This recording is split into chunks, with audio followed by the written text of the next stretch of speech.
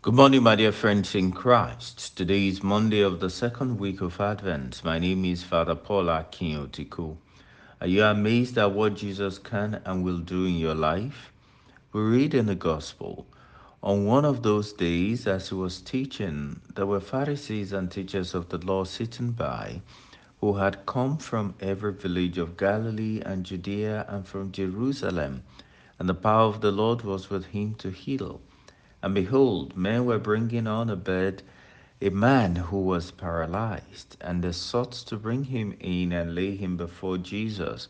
But finding no way to bring him in because of the crowd, they went up on the roof and let him down with his bed through the tiles into the midst before Jesus. And when he saw their faith, he said, "Man, your sins are forgiven." And the scribes and the Pharisees began to question, saying, "Who is this that speaks blasphemy? Who can forgive sins but God alone?" When Jesus perceived their questioning, he answered them, "Why do you question in your hearts?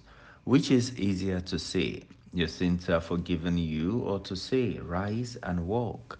But that you may know that the Son of Man has authority on earth to forgive sins," he said to the man who was paralyzed, "I say to you, rise, take up your bed, and go home."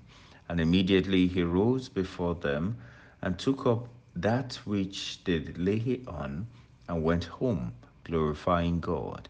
And amazed men seized them all, and they glorified God and were filled with awe, saying, "We have seen strange things today."